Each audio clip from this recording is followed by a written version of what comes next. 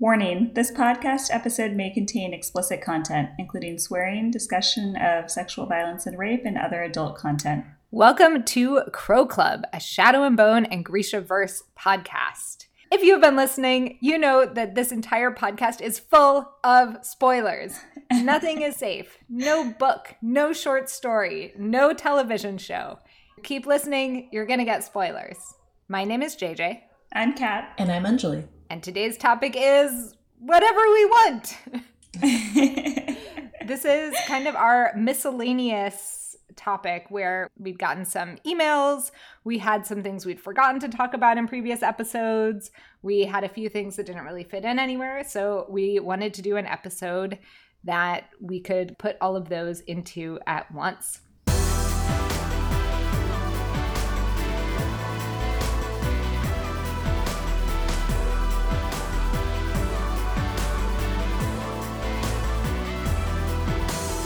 We had planned on doing this episode at the end of last calendar year, and it turns out we had a few things that came up in our lives, but here we are, and excited to be back. I'm deep in another fantasy series right now, the Robin Hobbs kind of series. I'm in the third trilogy right now, the Tawny Man trilogy, so I have to, make sure I don't accidentally mix this up with that.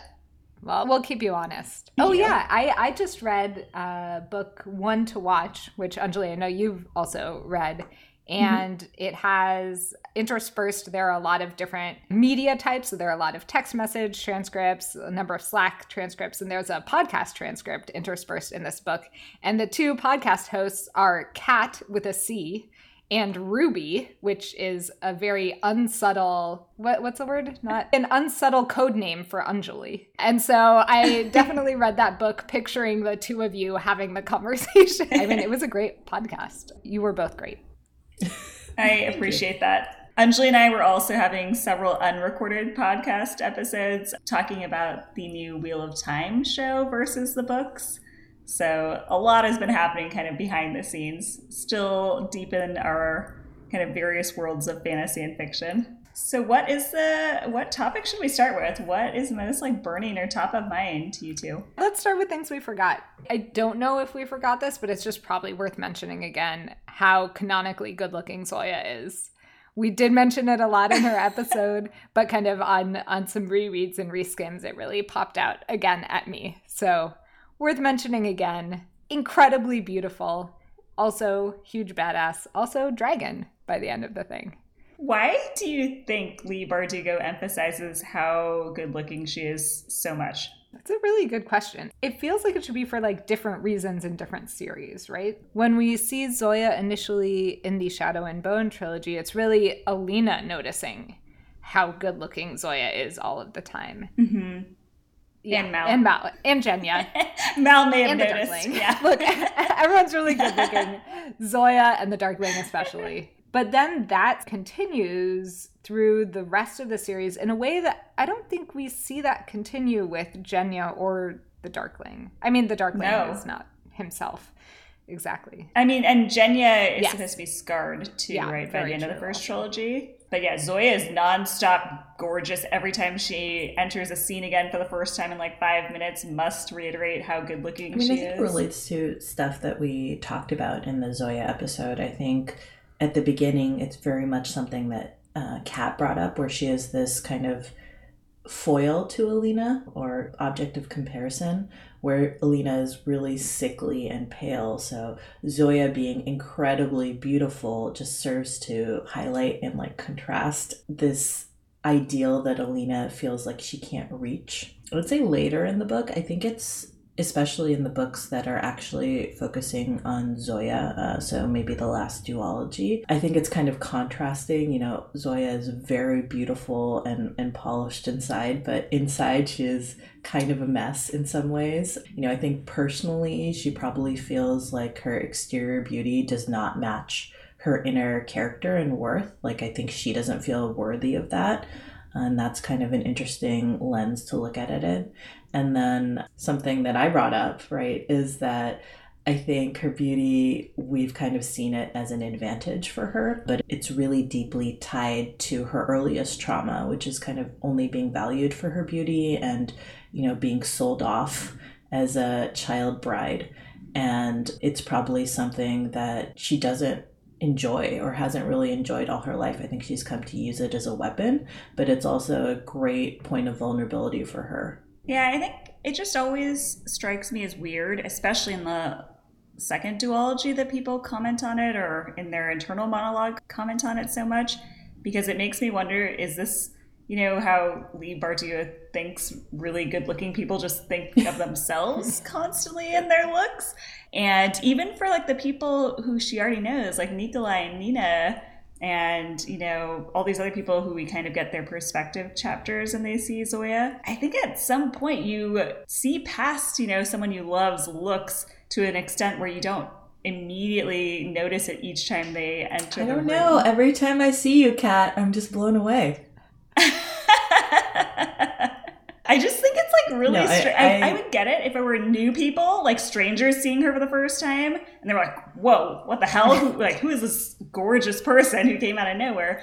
But for like Nikolai, who sees her like 80% of his day, it's weird that he's like constantly But he's also dwelling he is deeply in love. Even so, I think if you're like deeply in love with someone, at some point, if you see them day after day, you're like looking at their expressions, their mood, and like you don't think about their like outer looks unless it's like, oh wow, you're not looking great today, or if you're looking especially good, sure, but yeah, I think you have a great point. I think at some point you stop thinking to yourself how stunning someone is. Maybe the truth is just Leigh Bardugo had a giant crush on Zoya, so she couldn't stop talking about how amazing she looked. Which is fair. Extremely fair. That's why I was wondering, like, is it supposed to serve a narrative purpose? And I'm curious to both of you, because Anjali has an English major. JJ writes quite a bit. Like, is there something I missed as just a regular reader here around why it needed to be reiterated so many times? I think as an English major, I would say it's probably... Anjali's like, wow, way to put me on the spot. No, I would say objectively it's probably a sign of bad writing. Which I don't agree with as a whole, but yes, if it does not seem to serve a purpose, and therefore the endless repetition, it might be a crutch, or generously, it might just be a joke. It's a joke to describe Zoya as so stunningly beautiful every time we meet her on the page. Writers have, I don't know, I call them like literary tics. Yeah. It's not something that like bothers me, but it's something that I notice. I notice this in my own writing too. There are a lot of expressions that I have people do that just I have everyone do all of the time, which is, I like them, which is why I put them in there. There was one book series I was reading where every time a new book came out, I'm like, oh, I wonder how many pages it will be before someone breathes through their nose. And it was like 17 pages before someone breathed through his nose. I remember reading the Bridgerton series, and I was just like, do normal people clench their teeth like constantly? All of Julia Quinn's characters are just speaking through like gritted teeth all the time. It seems so odd. So as a writer, when I write, I do a lot of that too. I love it. I love it in TV shows also. Anyway. Yeah, I think you're also right, Anjali, that the way that her beauty is mentioned is often with some amount of humor. That's a good point that I do think as a writer, as an author, Leigh Bardugo likes to insert a little bit of humor even in unexpected places. And that's one of the ways that I think she's found a sweet spot to do so. All right, she's beautiful. While we're on the topic of Zoya, I know at some point I was like insistent that the Darklings sent her away after she had her little tip with Alina.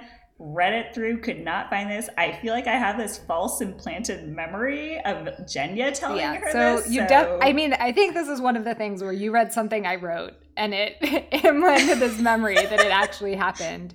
And I actually think that like enough people think it's likely to have happened that some of the stuff I wrote like skated by on that vague belief that like, yeah, this seems plausible. How do you feel as a writer knowing that your writing has merged with Leigh Bardugo's in my memories? Love it. And then my favorite parts of it are when I'm like, oh, I think you only think that because of something I wrote. And you're like, no, it's definitely canon. Yeah. I remember this. Yeah, this is real problem because I'm also like, wait, wasn't she sent off after she gets in a fight with Alina? And I still remember the excellent fanfic you wrote, JJ, and I can't believe it's not real and part of that universe. Yeah. So she wasn't sent off. Probably should have been. Definitely should have been. Would have been some great banter with her in the Darkling if she had been. You know, one of the things I'm not sure we ever talked about, and I'll go check and see before we, you know, shove 20 minutes of me ranting about this into this podcast as well, is how it seems to me that the Darkling and Baghra should have realized, or at least suspected, that there was an amplifier on the skiff with Alina, and that's why she was able to call as much power as she was on the Fold. Given that she was not able to do that without Baghra or the Darkling holding onto her at any time after that in the books, including when Baghra was provoking her.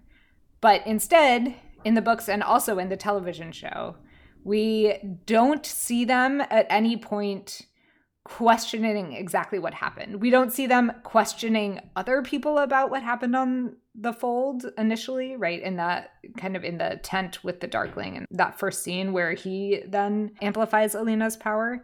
And we don't see them bringing it up in any other circumstance at any point in the series. I'm always playing devil's advocate when JJ and Kat are pointing out potential plot holes. For some reason, I just always want the text to be correct, and I smoothed over the plot hole in my mind, so I just go with that. I think it's easier when you don't have the tinfoil around your head to sort of see things a little bit more clearly. I mean, yes, I agree with you on face.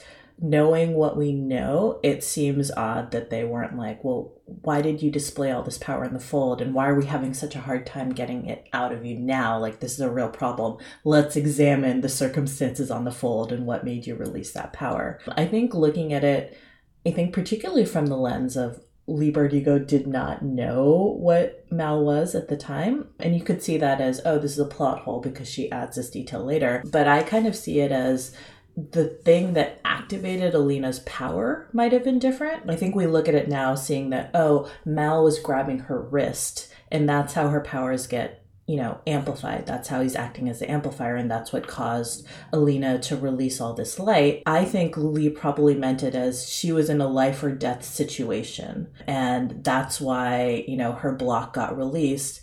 And I think a lot of the things that Baghra does in the hut are like trying to put students with blocks in life or death situations, like hitting them repeatedly, putting them under a lot of stress, releasing a hive of bees on them. So, you know, I sort of wave this away sometimes as saying like, Baghra believed a Volcra was about to eat her, and that's why she released her power. I don't actually have a Volcra, but I'm just going to try to stress her as much as I can. She could have stressed her more than just hitting her with a cane a couple Maybe times. That was coming. I mean, I think, if you're trying to put people in mortal danger and you've got a bunch of corporality around, you can go a lot farther. Like, I'm not advocating it. That is certainly not something that I think one should do or that the book should have done. I think that's very dark. But it does seem like you can really push the envelope there if that's what you're trying to do. I think the other solution is what you actually said, JJ, when we were talking about this the first time, right? The Darkling and the Baghra aren't as smart as they think they are. And so sometimes in their arrogance, they overlook things that they really should be noting and acting on. How confident in their Grisha examiner process do you think they really are? Probably overconfident too. I hope they have good records. I'd be very curious what those records would end up looking like. One of the things I always think about for the Darkling in terms of like how I characterize him like off screen from the books. That doesn't make sense. You're not off screen in the books. Off page in the books. The way I characterize him is politic, cautious, meticulous. The way I think of him as being just so trying to cross the T's and dot the I's. And in my head, this seems like the sort of thing that he would have said, this doesn't quite match up with what I know. I want to figure out what's going on. And I have that impression in my head, and that's just not necessarily backed up by a number of his actions in the book. I would say similarly, one thing that I don't think is really backed up much by canon, but it's a possibility, is that he and Baghra really know nothing or understand nothing about the Volcra. So is there some possibility that they were like, there's some interaction between Grisha and Volcra that we can't understand that caused Alina to access so much power at once? Like they think it's like a Merzost thing. Ooh. Maybe. Yeah. And they like really can't know, since the Darkling has up until that point stayed as far away as possible from the Volcra. I think also, especially in the TV show and not the books, which I know we don't really talk about, but in the show universe, the Sun Summoner is like a prophesized foretelling where someone is supposed to come and save Ravka, and it's kind of got this holy mythology around it, which I honestly would love to know more of, but we hear bits and pieces of it. And I can see, like, yes, this was Ravka's ship and the Sun Summoner just appeared and saved everyone, right? And so like maybe there's some element of like, okay, well, science, the small science can't totally explain what happened. She was in the right place in the right time in the right circumstances, and then you just don't examine it too much. Baghra and the Darkling are like the least religious people in the whole series. It's true. The Darkling's like, you want to call me the Starless Saint? No problem. I've met the other saints, you want to call them? Actually, that's not true. Baghra becomes very weirdly interested by religion by the end of the first trilogy. Is she believing it? I don't know, but she's at least really interested. Although, again, it's not exactly clear which religion it is. She was reading some proverbs or sayings or something. Maybe the same book that the three of us have read as well. I was going to say something that's like very far off the field, that I wondered in the book if there was...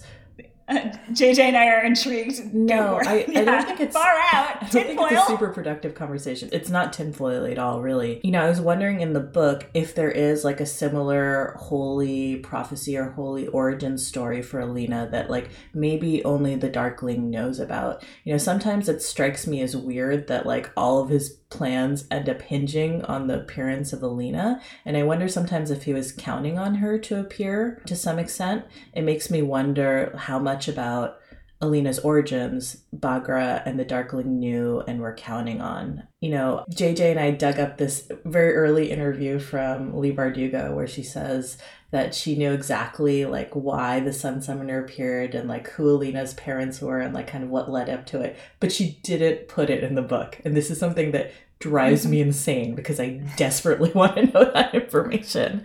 And I just think, did the Darkling know that information too? Did he have any hints to it? Was he expecting Alina to show up? I think that's kind of interesting. I think he was expecting her, but the reason why he was expecting her is because I think he looks a lot at the science of things.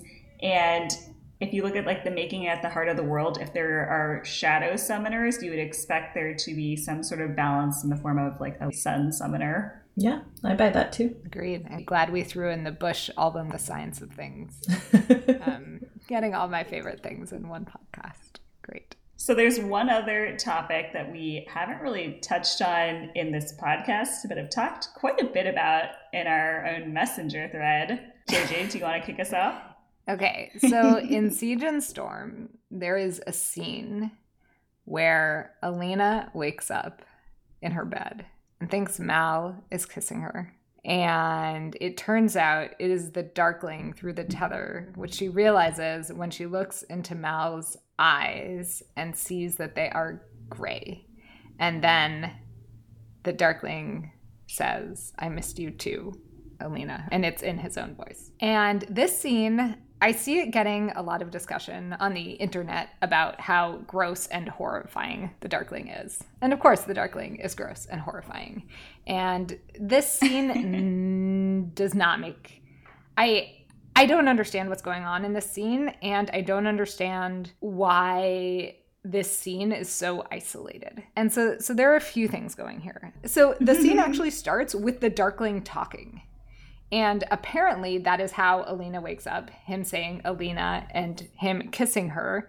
And both his voice and the way he kisses her are apparently enough for her to believe that this is Mal. So is he using Mal's voice in the beginning and then uses his own voice later? Is she groggy from sleep and just assumes that everything is Mal? And she just had a huge fight with Mal, right? So no reason to believe that this is, you know, it's not like Mal was sleeping in her bed and then when someone's kissing her, she's like, oh, this is obviously Mal. Oh, I assumed it was more like you have a big fight and like your partner comes in to like make up, and that's why you immediately assume, you're like, who else would it be? We just had a fight, you're on my mind, and I'm unhappy about how this turned out.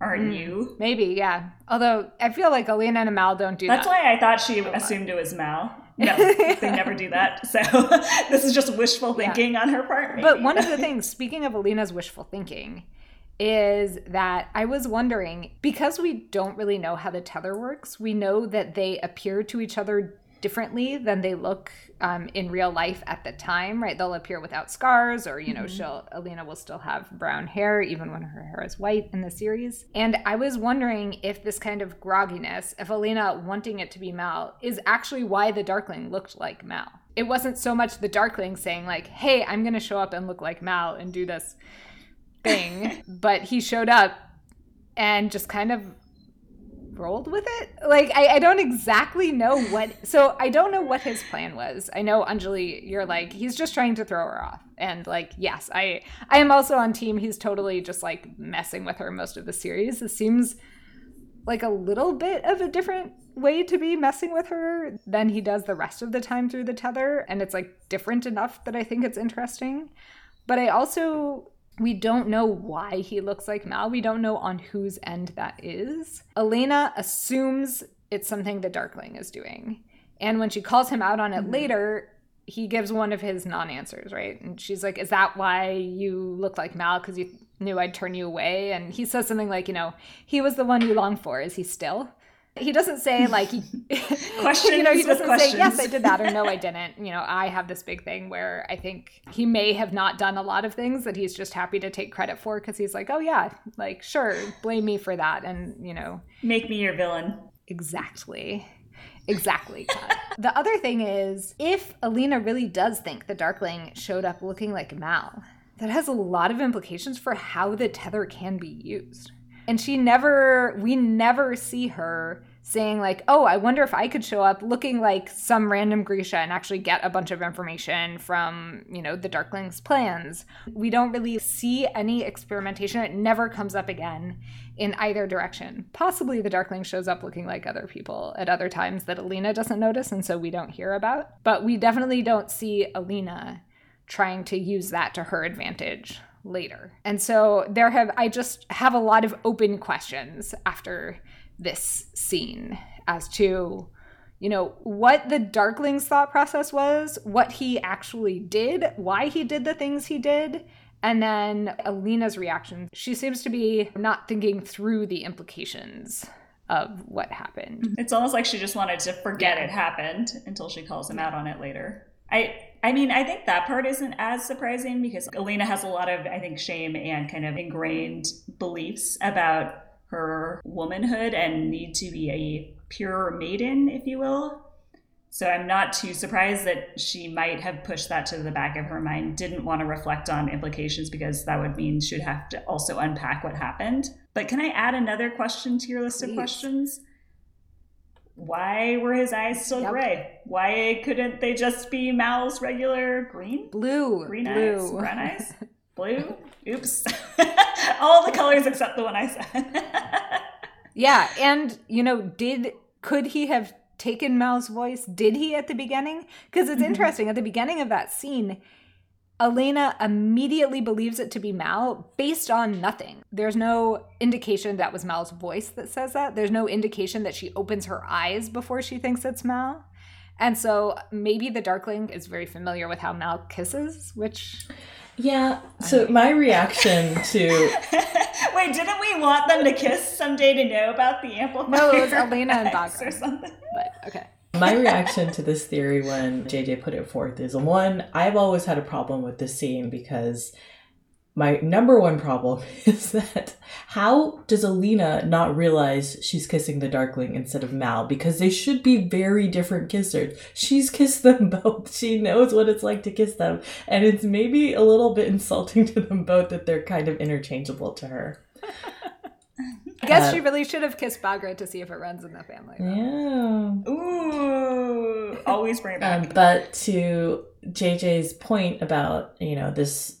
I think it's a very interesting theory that the Darkling appeared as himself and Alina is projecting Mal's image onto him because that's what she wants. But I think it doesn't totally hold up to me because I think the Darkling is very vain and his ego is so thin, you know, that if he was just appearing as himself and kissing Alina and she's like, oh, Mal, like, do you see the Darkling smoothly rolling with that? No, if he would stiffen and he would get upset, I think. His ego would be very bruised and he would let it show in some way, but he almost seems so slick about what happens. I think it's too smooth. I don't believe it. I think that is a great point. And the only explanation I've come up with for that is that he doesn't exactly hear that part correctly because she only calls him Mal once. And I actually was like rereading it today and wondering how different that scene would have been if she never said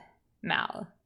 If she never said Mal, and because given that she does, we have to kind of pretend that he doesn't hear it to leave it more ambiguous.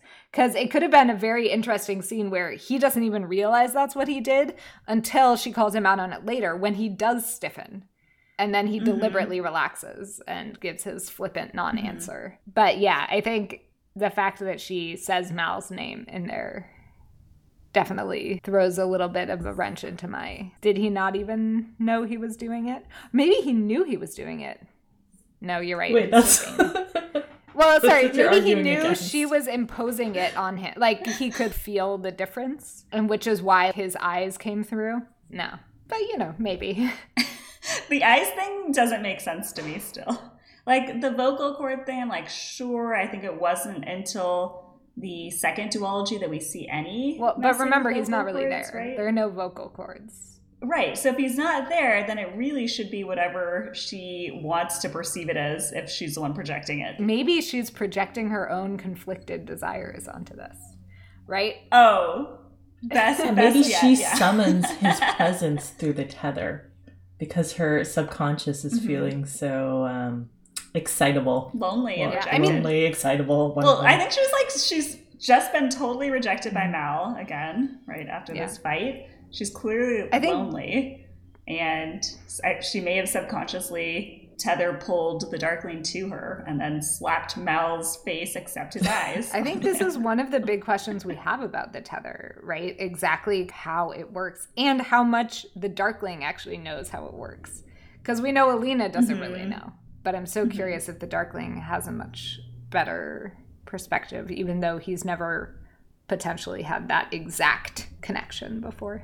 I mean, I think in part this scene to me was, I wouldn't call it like fan service per se, but it was definitely to continue the tension between the Darkling and Alina. Like you said before, JJ, there's only actually a few scenes where they're together in person, so they need this tether to kind of maintain tension of when is he going to show up, what's going to happen, oh, they kissed again, like carrying that forward. But other than that, like, what are the things that you think that this scene did for the plot? There's definitely tension. It's another illustration of Alina being conflicted, although like it's another chance for her to reject the Darkling, his sexual advances at that point. And I wonder if just like having that be so much more clear is both good for her and for the reader. Well, did they also have a scene later, or was it before, where she shows up, he's getting bandaged, and they start kissing? And he's like, if it's not real, why does it matter? Let me. Sorry. Yeah, was that before? The Darkling quote, I can. But yes, that's in Ruin and Rising. Yeah, so that's one book later. Okay. So even though there's tension and we see her rejecting his advances, we still get another scene like that a book later. Yes. But there she's a lot more in control. Yeah, she's also not like half asleep. And she went to him deliberately. Should we talk more about the implications of what this like tether, if you can appear as someone else or whatever, could have played out as? Like what could have been interesting to have seen in the books if either of them figured it out? I think spying is such the obvious way to use this if you can appear as anyone or anything. And especially because she clearly did not know that the Darkling looking like Mal was not physically there. She wasn't able to tell that it was a projection rather than a physical person. And so if that holds, spying on each other definitely seems like a big possibility. I think it would have been tough for her to show up because the spying, they have to be where the other person is, right? There is some sort of proximity to your tether counterpart. So she would have to show up somewhere the Darkling is. He would probably notice if there's a random stranger in the room that no one else seems to see or interact with. And then secondly, if I continue down our kind of current line of thinking, which is that Alina projected the image onto him, then he would have to do the same for her in order for her to spy. So I think it's a question of if Alina really thinks that it was something the Darkling did. And in the book, she does. I would have loved to see her appear as Baghra. How would that have worked? I don't know. Maybe there's a fan fiction there. Oh, there is a fan fiction there. Collab. Yeah. We should do a podcast fanfic collaboration about what would have happened there. Okay. Kat and I can come up with ideas and you can write it, JJ.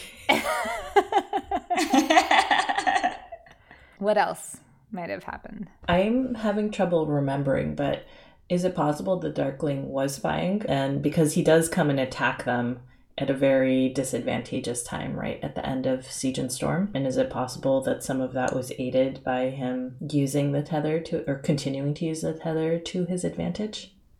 Mm. He was definitely lurking in the war room, right, when they were plotting. Yeah. But would Alina reveal or not stop the conversation if she saw him? Well, I think Alina perhaps thinks it's like a figment of her imagination and she's going crazy and she doesn't realize that he's actually stealing information. She should have stopped it, but she doesn't for whatever reason. Right. So the Darkling's like, I don't even have to look like someone else because you're just revealing it when I'm here. Yeah, let's move into some of the emails. So we've gotten some emails. Thank you to everyone who's emailed. We've been meaning to reply on podcast faster. And, we've gotten some comments as well. So we'll hit a few of those.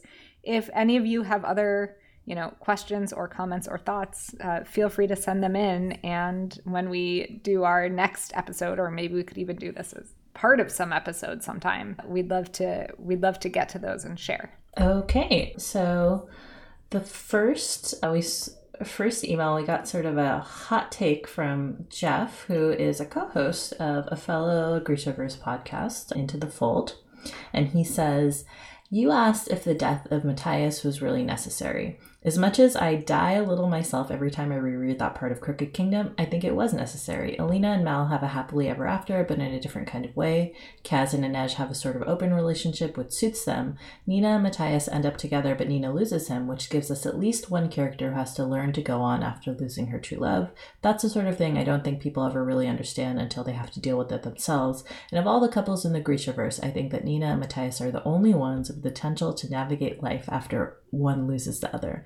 No disrespect to Matthias because I love him as a character, but there's so much more ongoing story potential with Nina. And the Fjordans wanted him dead even more than Nina, if you ask me. They hate her for what she is and always was, but to them, choosing to be a disgrace when you don't have to is worse." My immediate thought is that I don't think Matthias actually had that much potential to navigate life if he had been the one who had lost Nina. But then I was thinking, I think that's in large part how the duology wanted to paint him, where he was just coming to those crossroads of like, am I just blindly following Nina the way I was following my religion or kind of upbringing before?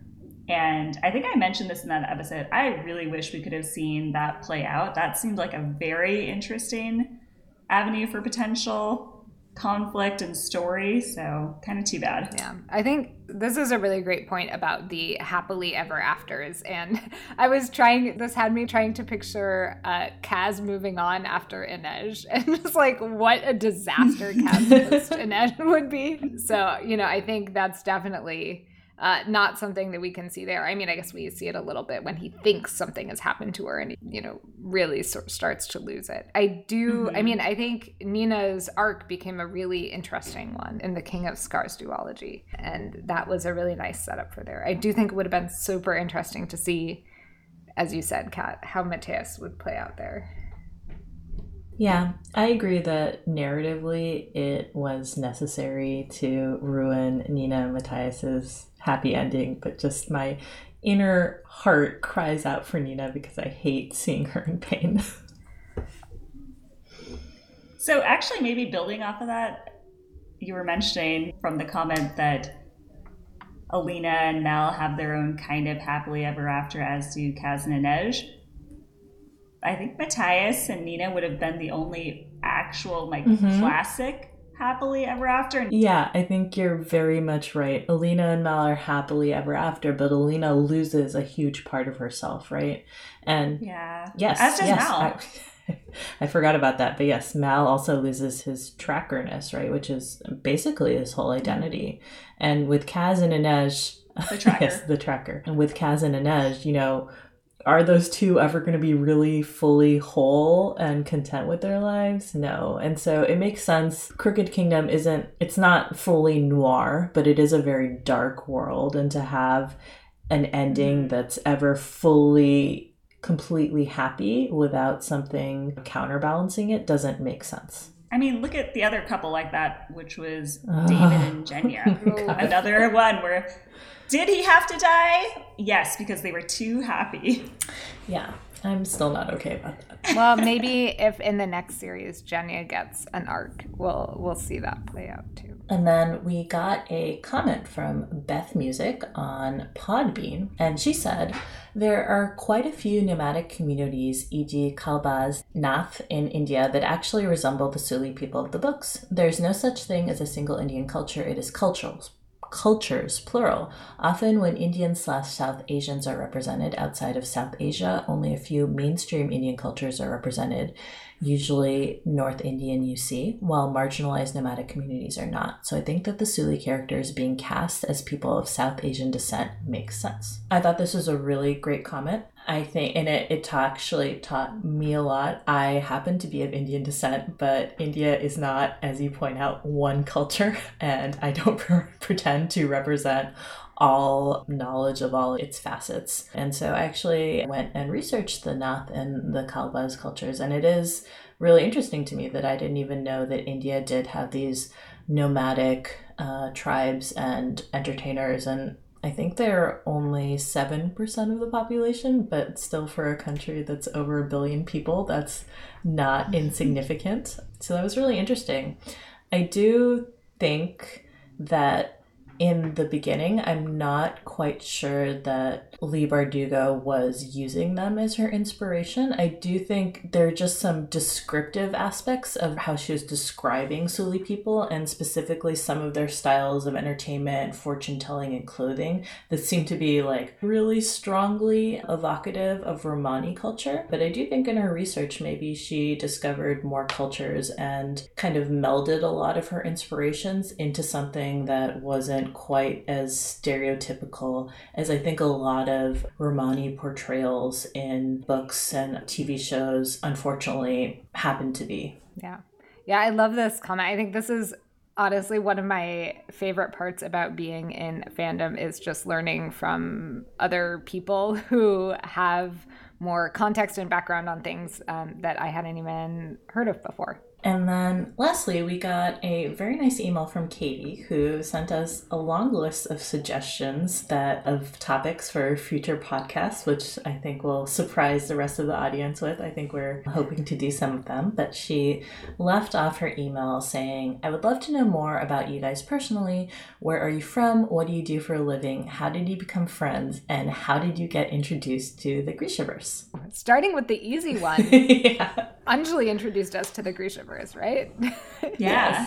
Yes. How did you get introduced, Anjali? I happen to know another popular young adult author who got an arc of this book. And so she read it and she recommended it to our book club, and we read it and we got hooked. And I immediately tried to foist it off to any of my friends. So that is why JJ and Kat eventually read the series. Anjali and I have a funny story of how we met, which is we went to college together. We actually didn't know each other in college so much, but when we were looking at the college, deciding whether or not to go there, we were roommates that weekend. And then we reconnected later on, more towards the end of our college years. And then I convinced her to come work with me at one point. And that was kind of how we initially met. And then our relationship kind of developed from there. Yeah. Technically, we all went to college together. Well, yes.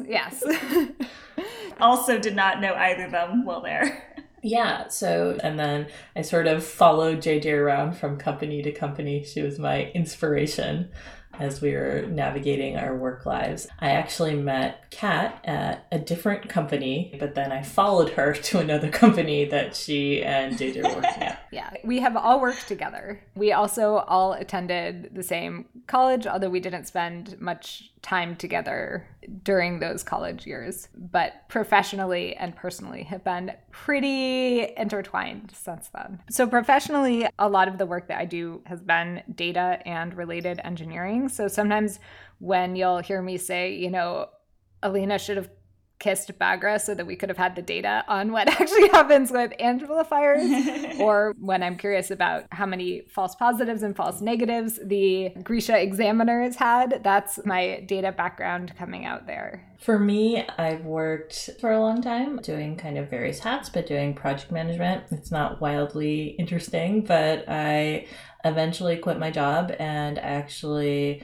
went to pastry school for a while. So I am a trained pastry chef. I would consider that my current profession. Yeah, so I do want to say that when you hear us talking about waffles and deferring to Anjali, there is a really good reason for us deferring to Anjali about waffles. I can also share a personal story, which is we have been trying to make more waffles at home. We are now on our 4th waffle maker because there have been various defects.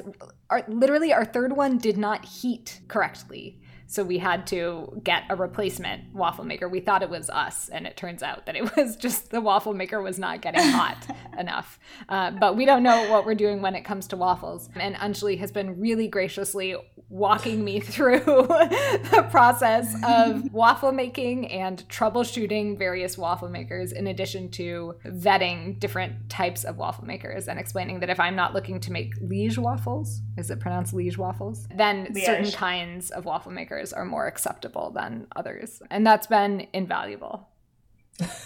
I try to be the Nina of this group if I can, encourage waffles everywhere. I saw an ad for waffle print pajamas the other day and almost sent it to you.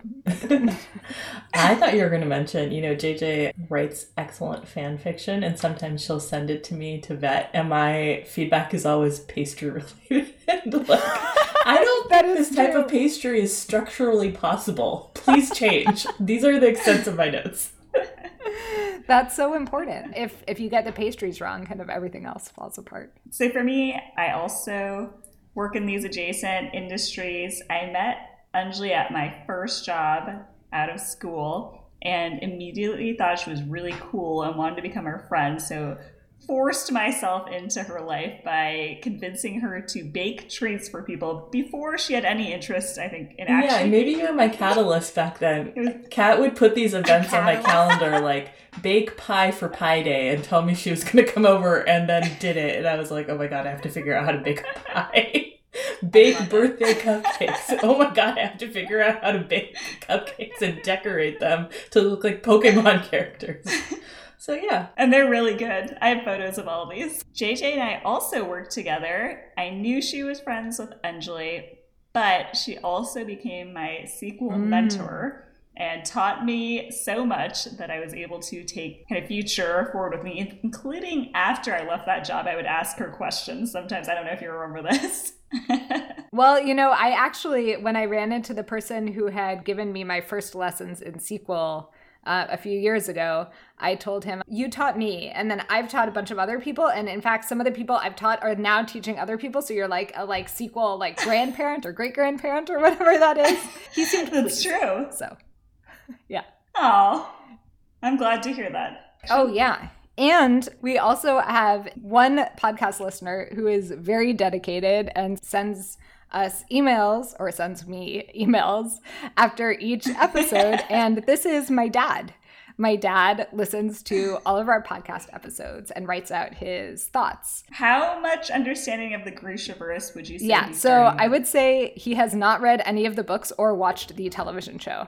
So he is doing this purely because I am recording something and he is listening to it because he's my dad, which is incredible. And he's emotionally invested, I think, in this subject. At this point, he's clearly emotionally invested, and he has a lot of thoughts about the characters. And his emails are hilarious. And what I'll share here is that he ends each email with merchandising ideas. Merch! He's like, I can't believe you're not doing merchandise. And so the ideas he's had, some of my favorites are a brand of waffles, that we could name after Nina's different moods or different flavors for different characters. I actually think this is something Anjali could do. He had a Mad Libs using Zoya's verbal cruelties with blanks for superfans to fill in their own Zoya banter. I love a Zoya Mad Libs idea. And the two that keep coming up often are knives, which he got the idea for after our Inej episode, and potentially a matching game where you match the knife to the saint that it is named after. And then, of course, why aren't we selling tinfoil hats? These are fantastic ideas. He's also suggested manufacturing amplifiers, but I think he is still a little bit vague as to what those actually are and how we might go about manufacturing them. But, I definitely think one thing we could do at some point is publish a free tinfoil hat tutorial. I don't know if we want to get into the business of kind of manufacturing those hats, but definitely. I mean, I think you earn your tinfoil hat. Yeah. If you can't figure out how to make it, you're not, dedicated enough to wear it.